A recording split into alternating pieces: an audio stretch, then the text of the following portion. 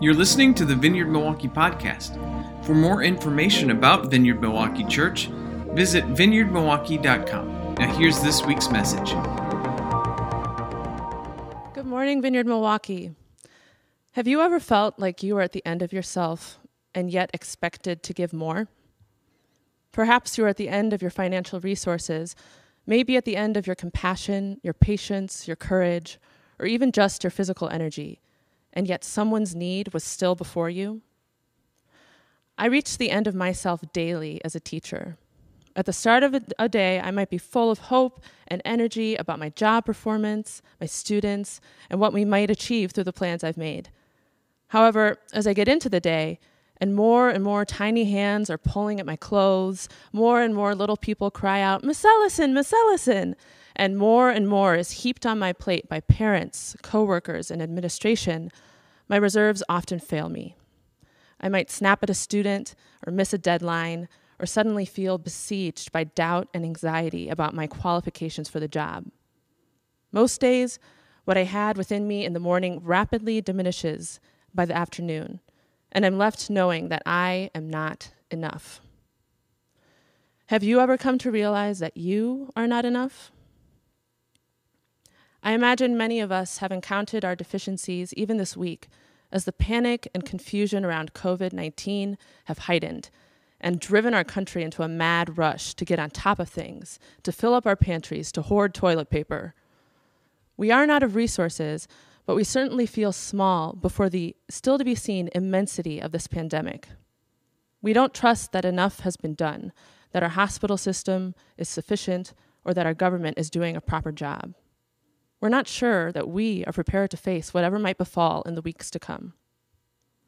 Nevertheless, we still have to wake up each morning, prepare our meals, pay our bills, and bring smiles to our family and to others who depend on us. Do you feel like you're at the end of what you have to give? Are you wondering how it might be possible for you to give more, to get on to the next day? Well, last week, Rebecca started us off on a new series called 5 Questions Jesus Asks. Throughout the Gospels, Jesus asks a total of 307 questions of the people he encounters in his ministry. In return, the people ask Jesus 183 questions, of which Jesus only answers 3. Right now, when we're facing the unknown, we'd hope that Jesus would be the one answering rather than asking the questions. We certainly have a lot for him. Questions like, how will I get by without an income? How can I keep myself and my family safe? How can I be the hands and feet of Christ when I can only come within 6 feet of my neighbors? What will happen to our society and world in the aftermath of COVID-19? Why, God, are you allowing this to happen? In response to all our questions, Jesus has some questions of his own.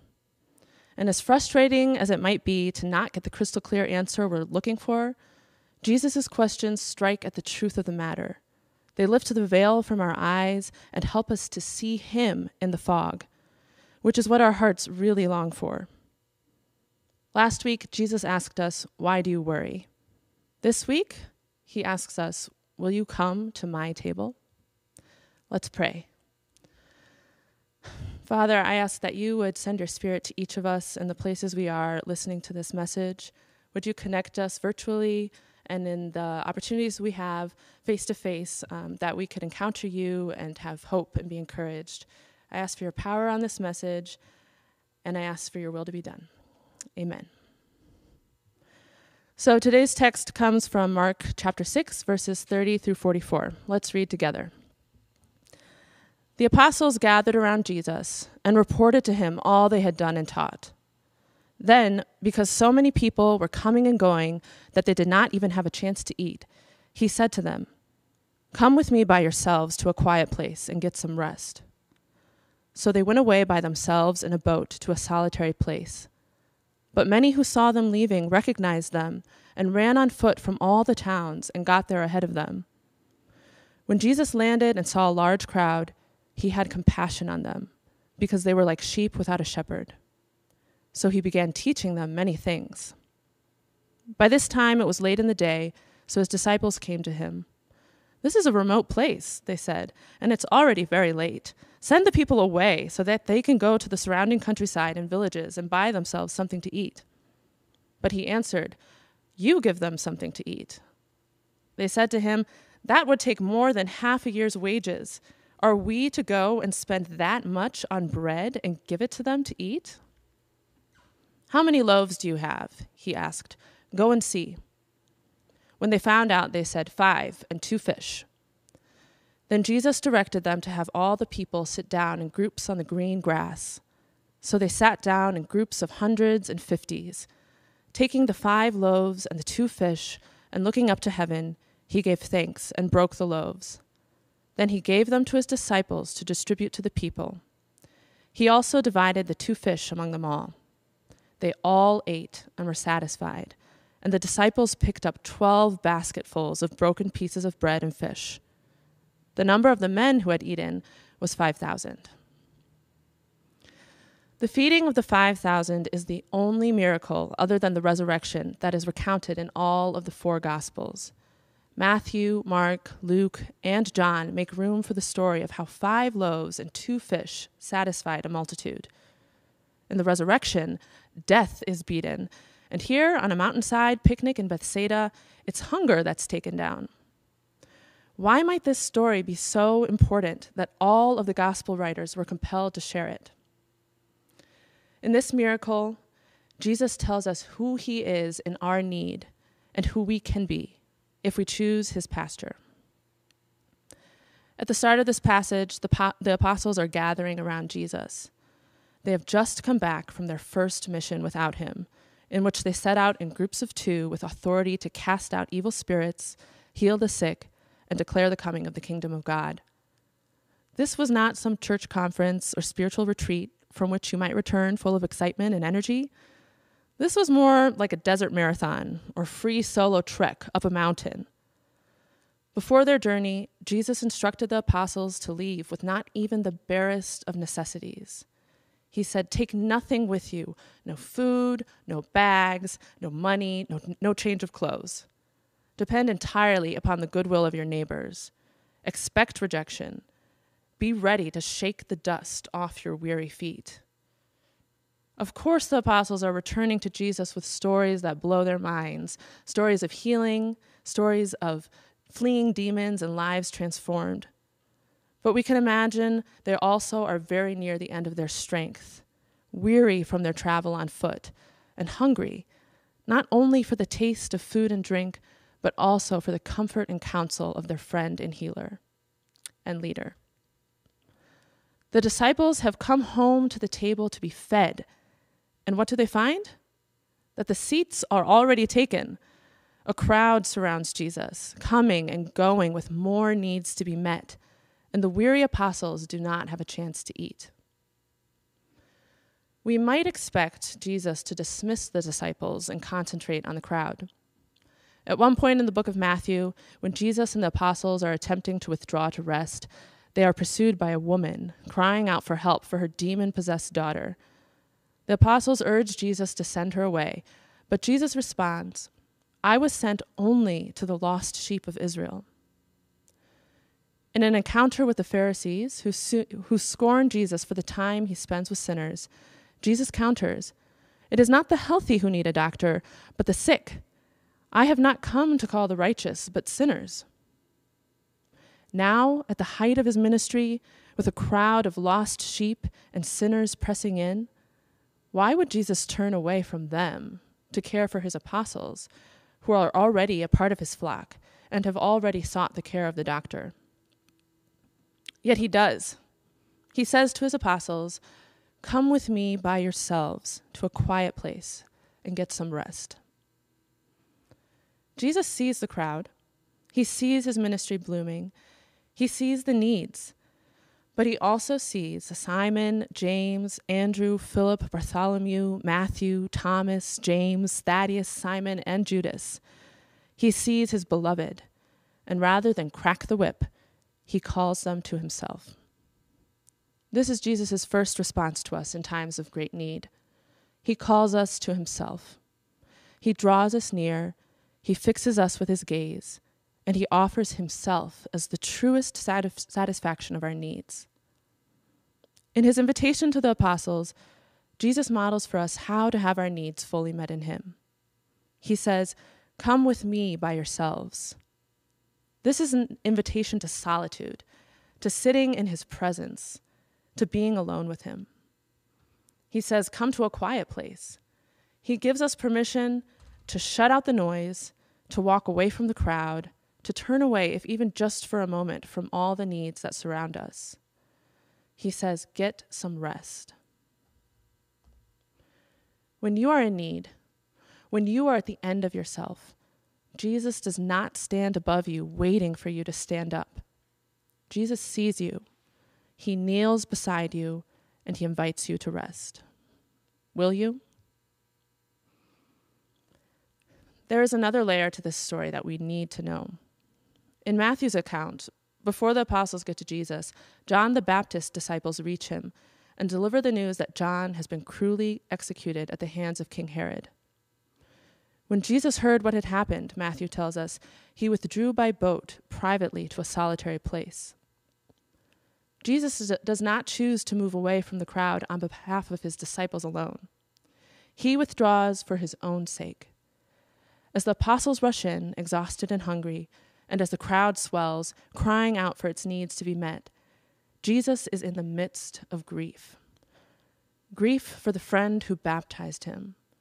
Sorrow over he who leapt in his mother's womb when he first heard Jesus' name.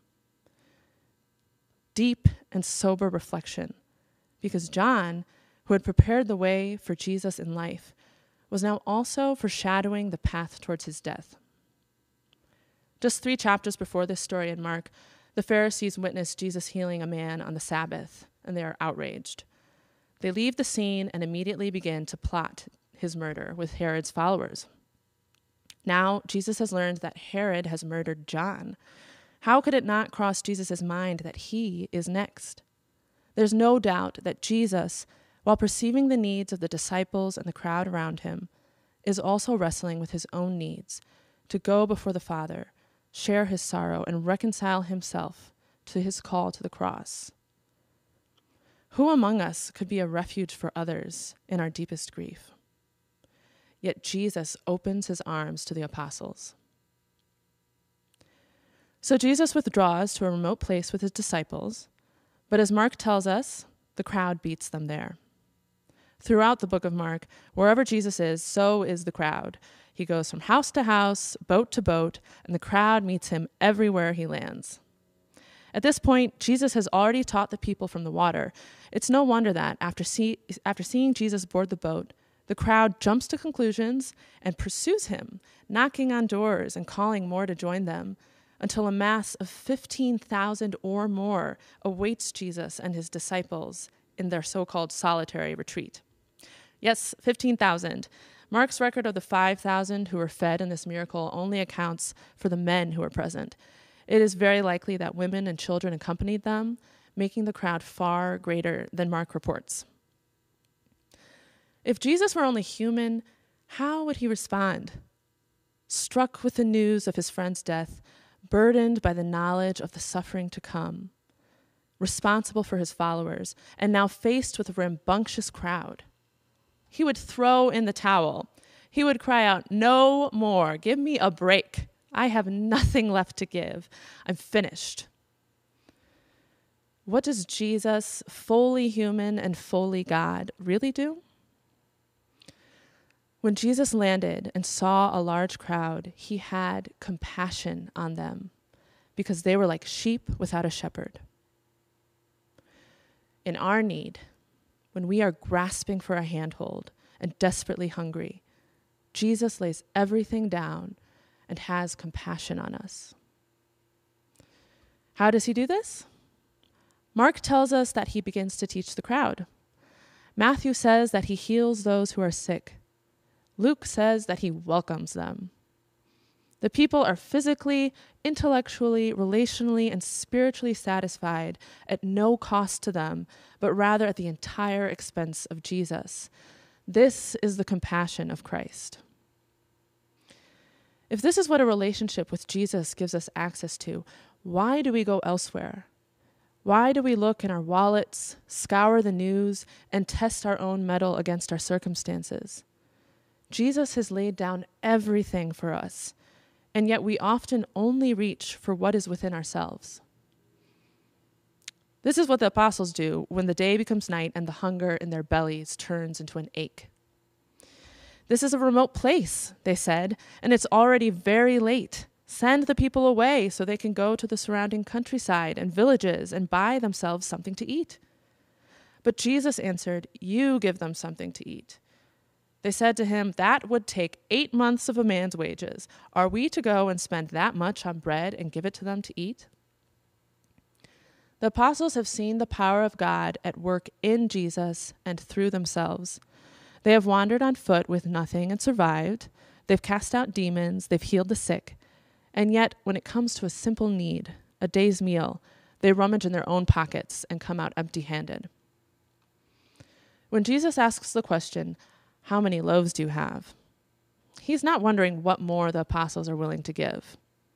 He is not expecting them to wring themselves dry for the multitude's lunch.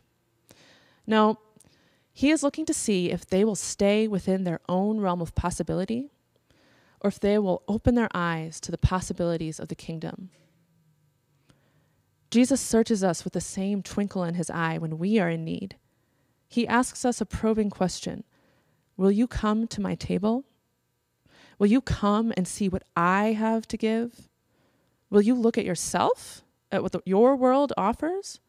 Or will you look to me and my verdant, never-ending pastures? When we come to Jesus' table, we find what we need and then some. We pull up a chair to an extravagant feast.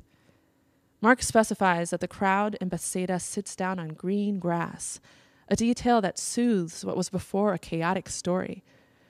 The scene of lost and wandering sheep searching for a shepherd transforms into a sacred display of communion. Jesus looks up to heaven. He gives thanks to his Father. He breaks the bread, and they all eat and are satisfied. I think this story appears in each of the Gospels not only because it is an outstanding miracle that one man's bread and fish become enough for 15,000. I think this story matters because it foreshadows the cross.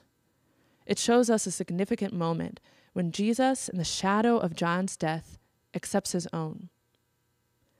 It is as though the Father brought him to the brink and wouldn't let him retreat until he embraced the task ahead of him. Jesus, in his own great need, takes up ours as well. On the mountainside in Bethsaida, as he breaks the bread for his people, he chooses to lay down his life, to break his body, and to share his abundance with us. All he asks of us in return is whether or not we will partake. How many loaves do you have? Do you really just have 5? Do you not know that I have so much more, and that through the cross, what's mine is also yours? How do we access God's reserves when ours are empty? Well, I recently reached the end of my reserves of love for one of my students in my class.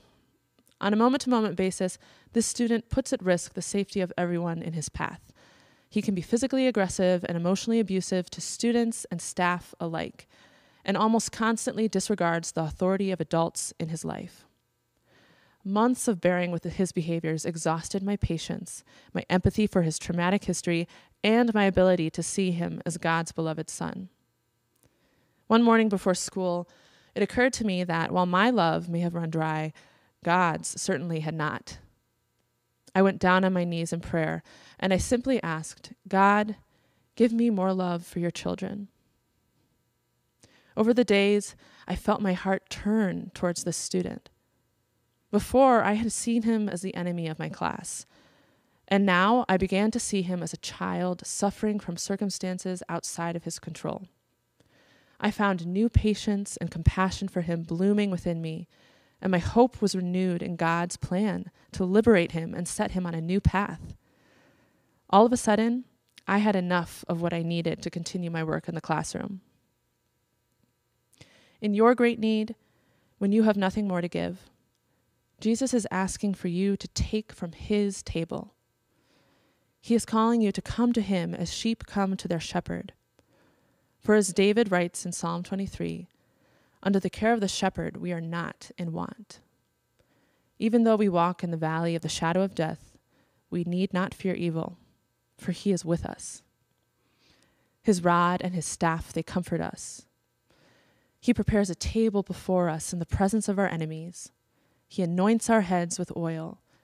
At his table, our cup overflows. And goodness and love will follow us all the days of our lives. Will you come to the table?